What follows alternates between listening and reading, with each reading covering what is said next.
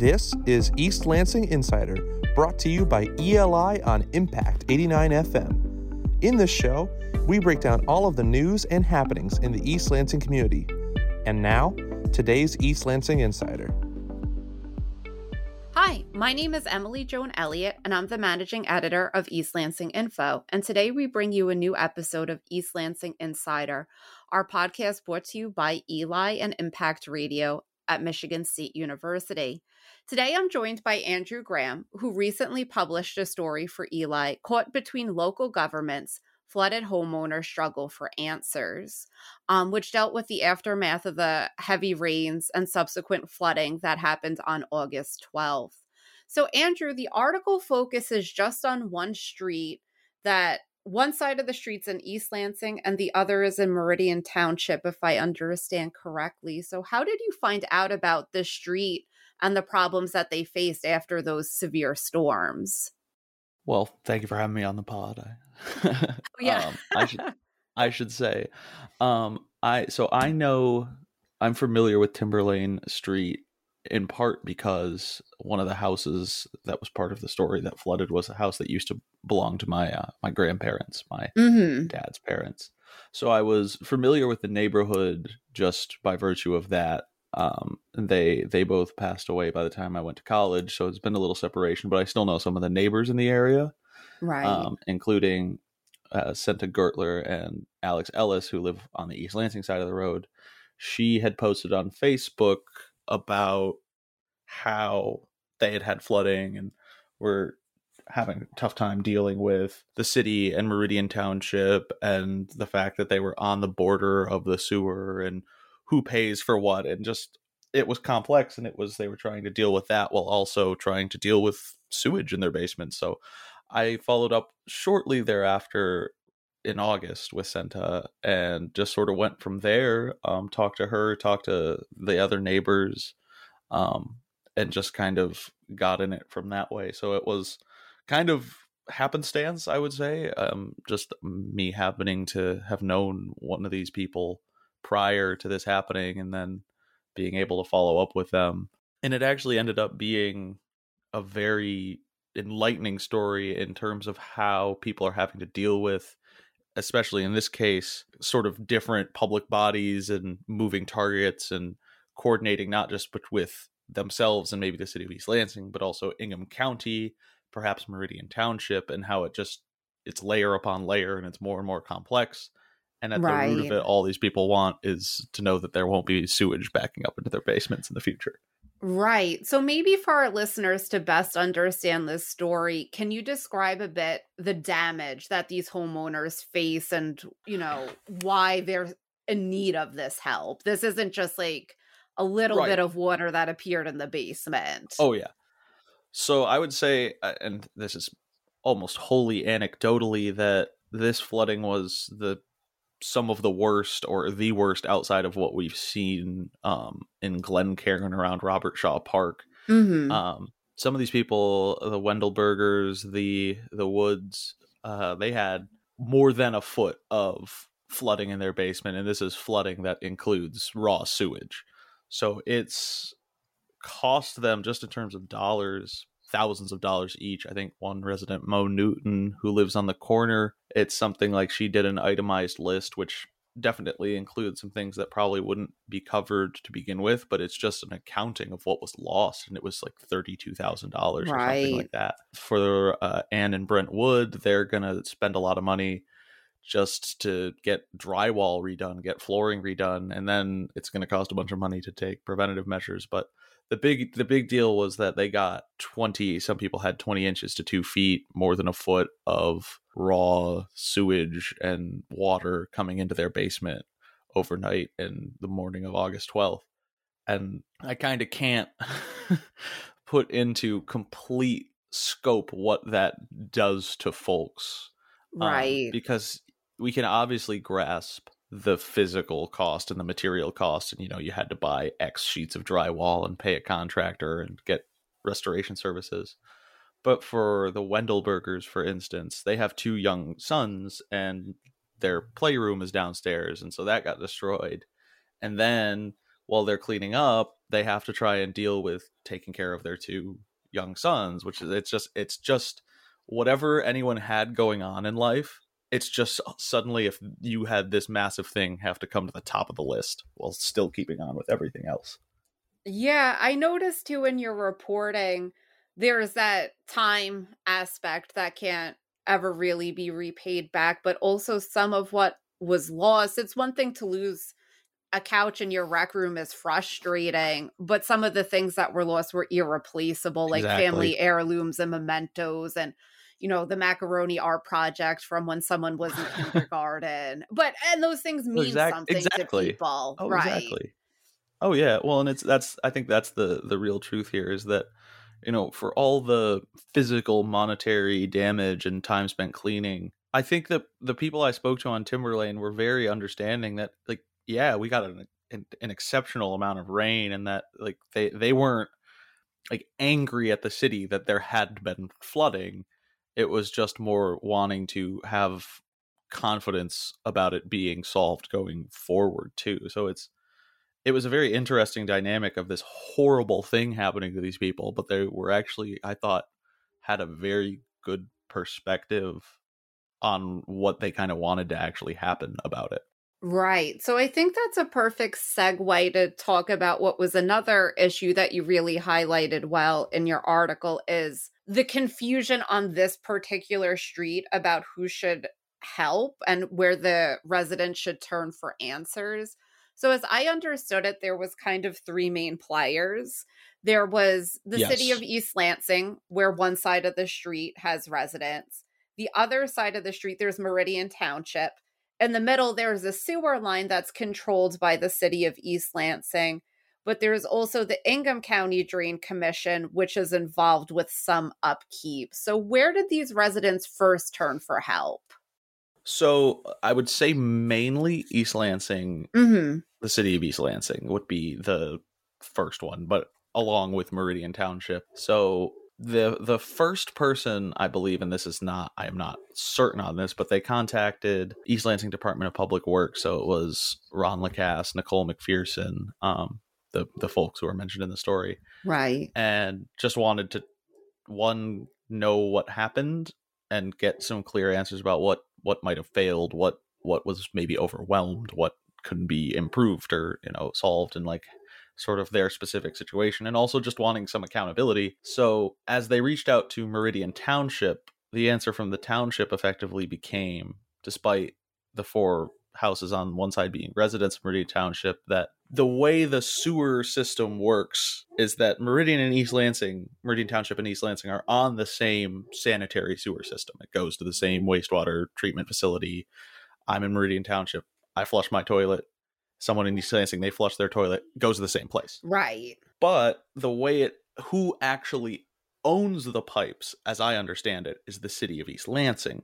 Mm-hmm. And so under, I think it's Public Act 222 of the state of Michigan, this is what Meridian Township cited, that because they don't actually own the infrastructure in question, they're not liable, basically. So they've still been generally responsive, and these are still residents who they're paying for this service that Meridian's leasing out from East Lansing, so they're not ignoring it. But the general impression I've gotten is that they're ready to wipe their hands and let East Lansing deal with it because they don't have to deal with it. And that then sort of shifts it back to East Lansing. You mentioned Ingham County's involved, and Right. they are, because the stormwater drainage is separate from the sanitary sewer there. And that's sort of what a lot of the sewer upgrades in other parts of the city are happening, to separate stormwater and sewer. So it was done there in the late 80s.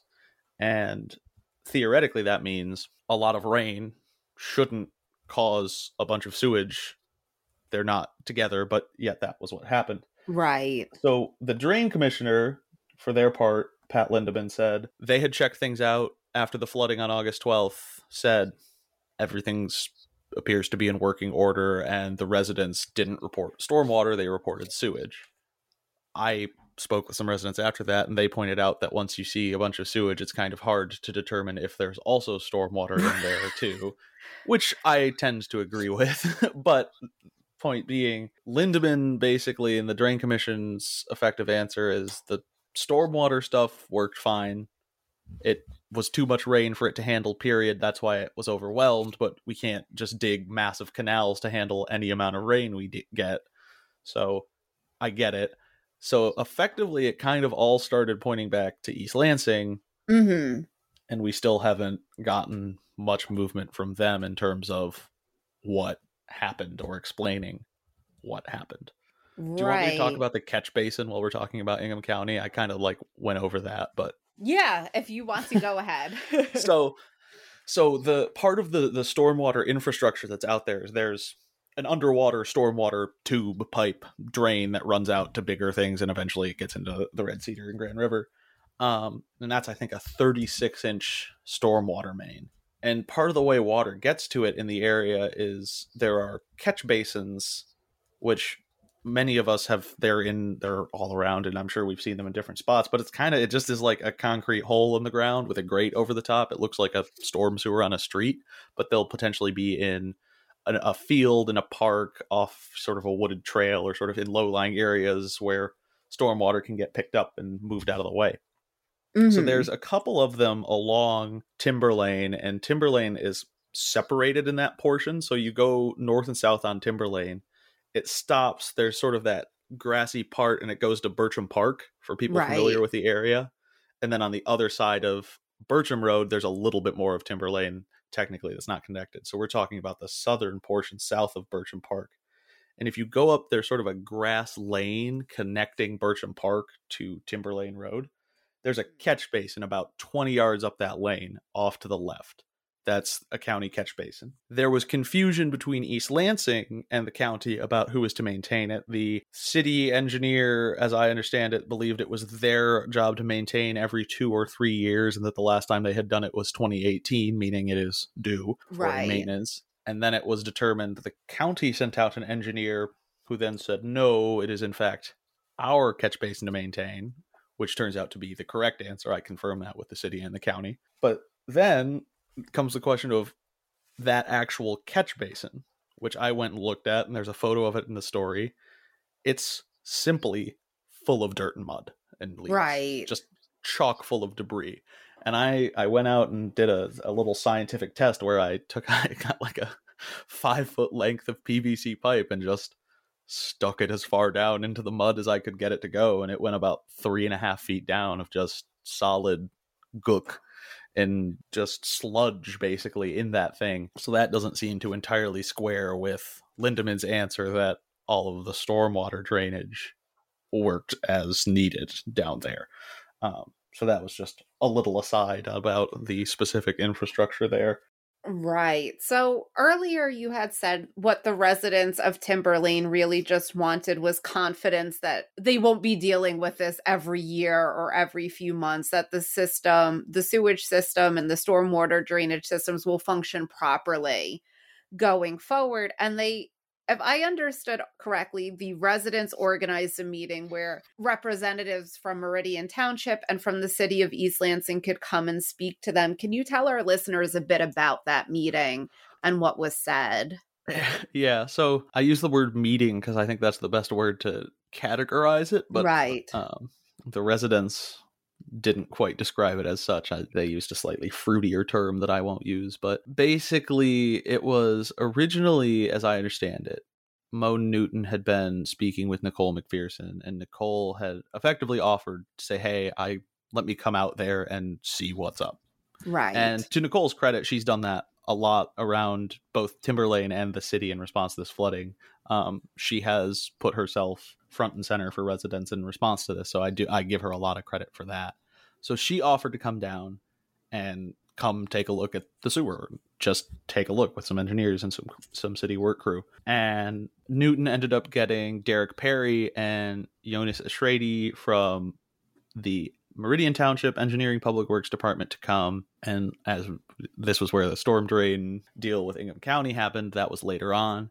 And so what the residents were kind of expecting was just to be able to sit down and discuss who's responsible for what, how can we go forward to do what we need to do as individuals and what can you do as municipalities to begin improving or ameliorating this situation, so the next time it rains we don't have to be fearful of sewage in our basements.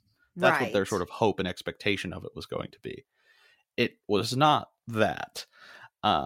They apparently went up and down the street a little bit, taking off manhole covers. This would be the work crews, not the actual residents, and looking down into the sewer manholes, and supposedly did not see much, and it just became this thing of inspecting. And then the Meridian Township crew was there as well, and they kept checking these storm drains and this manhole, and I think one Mo said they had checked, I think 7 of them total, or some number of them. So they spent a few hours doing that, and then eventually the Ingham County person shows up, and the catch basin ordeal occurs about figuring that out. And so it ended up being, I think I used the word endeavor in the story to sort of describe the whole thing. It wasn't unproductive, and it wasn't just sort of like tooling around and not getting anything done, but they kind of felt it was supposed to be this meeting where they could sort of talk and hash out what's going on and what's next, and instead it was still sort of more of talking in circles and no real baseline of what happened and what happens next. Right. Did the inspections of taking off the manhole covers reveal anything? Nothing conclusive, and nothing that was really shared with the residents at the time. I can assume the city engineers and folks garnered a lot more information out of it than I am in possession of. But my general understanding is that they didn't see anything out of the ordinary or anything that wasn't in line with what they expected given the amount of rain we had, or that would indicate some failure as I know it. So sure. So we have listeners probably who don't live on Timberlane, being it's a pretty small street. I would hope we have some more listeners than just one street. But I know that, as you mentioned earlier, the flooding has affected so many communities and neighborhoods in East Lansing. So I thought maybe we could go over what some homeowners can do to protect their homes, which you wrote about in a previous article, perhaps a month ago at this point. But what might you do to prevent the sewage and the water coming into your home? Yeah.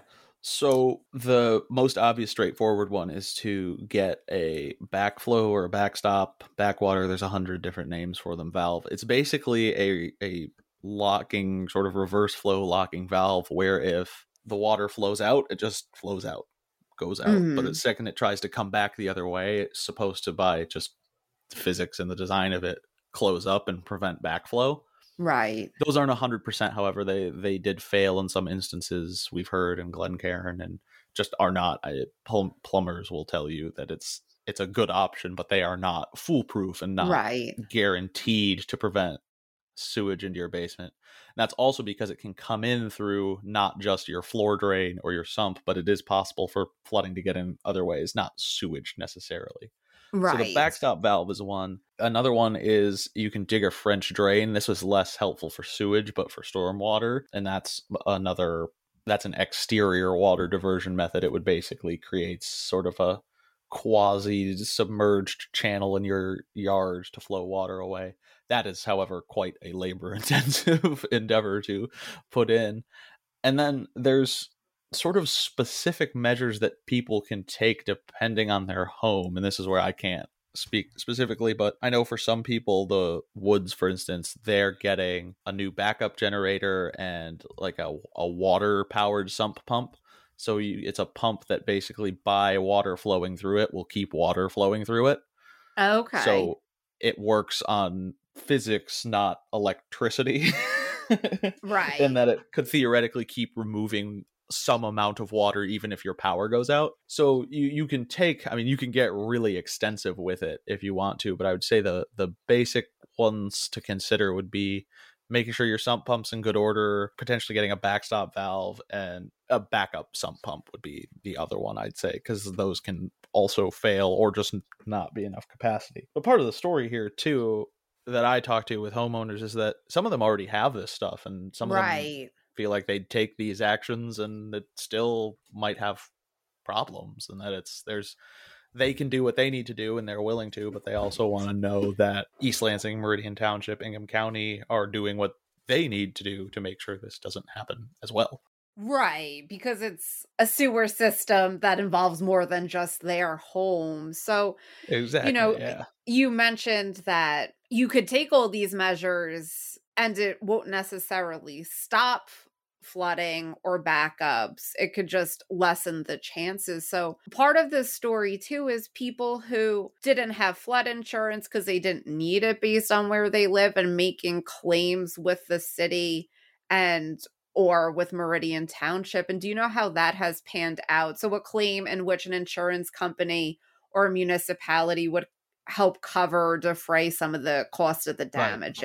Right. So yeah, basically I know more about the Meridian Township one, funnily enough, at this point, because one of the residents actually filed a claim and had it denied. Right. But basically the claim doesn't, I mean, it's through the city or Meridian Township, but it really goes to some risk protection firm that they hire to insure their sewer. And basically there's sort of, it's spelled out on the City of East Lansing website, and I believe Meridian Township has something similar, of the criteria you need to meet to have a successful claim against the city regarding sewer failure. And it includes proving, I think, that there was a default that in the sewer that caused up to 50 or like, it's quite a burden on the individual filing the claim to prove it all, basically. Right. And they can file a claim and it would potentially pay out if it worked out. But Meridian Township claims have been denied on what I mentioned earlier with Public Act 222 of they don't assume the liability, they are saying, because they don't own the pipes. They have an agreement to be on the system with East Lansing, which would mean that East Lansing is then liable. And one of the Meridian residents, Mo Newton, filed with East Lansing, but hasn't heard back yet about that claim. So it's kind of a very hit or miss process from what I can understand, or what it feels like to residents at least, and that they don't think there's a lot of hope that would do anything for them, because there's just so much burden on them to prove so much, and they still can't even really just get a clear answer just for their own purposes about what happened. So that's kind of, they've filed some claims, and I still think it's worth doing it if you believe you have an issue, but it's quite a burden to try and actually get that claim accepted. Right. We have about 5 minutes left, so I thought what would be helpful for our listeners is if you gave us a recap of how the flooding came up at City Council last night and what the bone of contention was there. Yes. So it came back up last night at City Council, last night being Tuesday, October 5th. Right. And it wasn't on the agenda as any specific item, but City Manager George Lahanis brought it up during his communications from the city manager, basically the point where he can say, here's what's up in the city staff, here's what we're doing, share that. And so he shared that in November, City Council would get a presentation from McPherson and Department of Public Works about the August 12th rain event and flooding and the sewer system. Following that, sort of a week or two after that, there will be a similar presentation for the public as a webinar.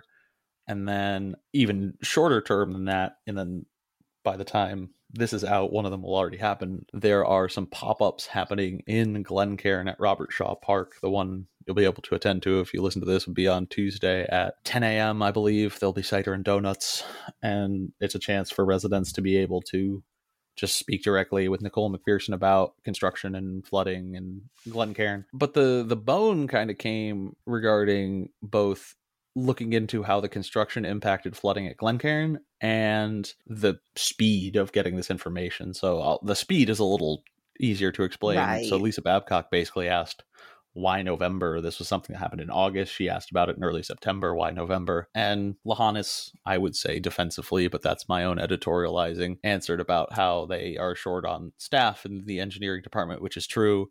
And there's a lot of construction. And basically they couldn't get, like, when November is when they could have the stuff together, so that's when you're getting it, was effectively his answer. So that was that. And then Ron Bacon pushed back on, Lahanis said they're getting written reports from the engineering firm that designed the sewer project in Glencairn and the contractors who are actually building it. And Bacon said that he would support having a second opinion, or basically a third party, an external, another investigation or inquiry into how the construction there impacted flooding.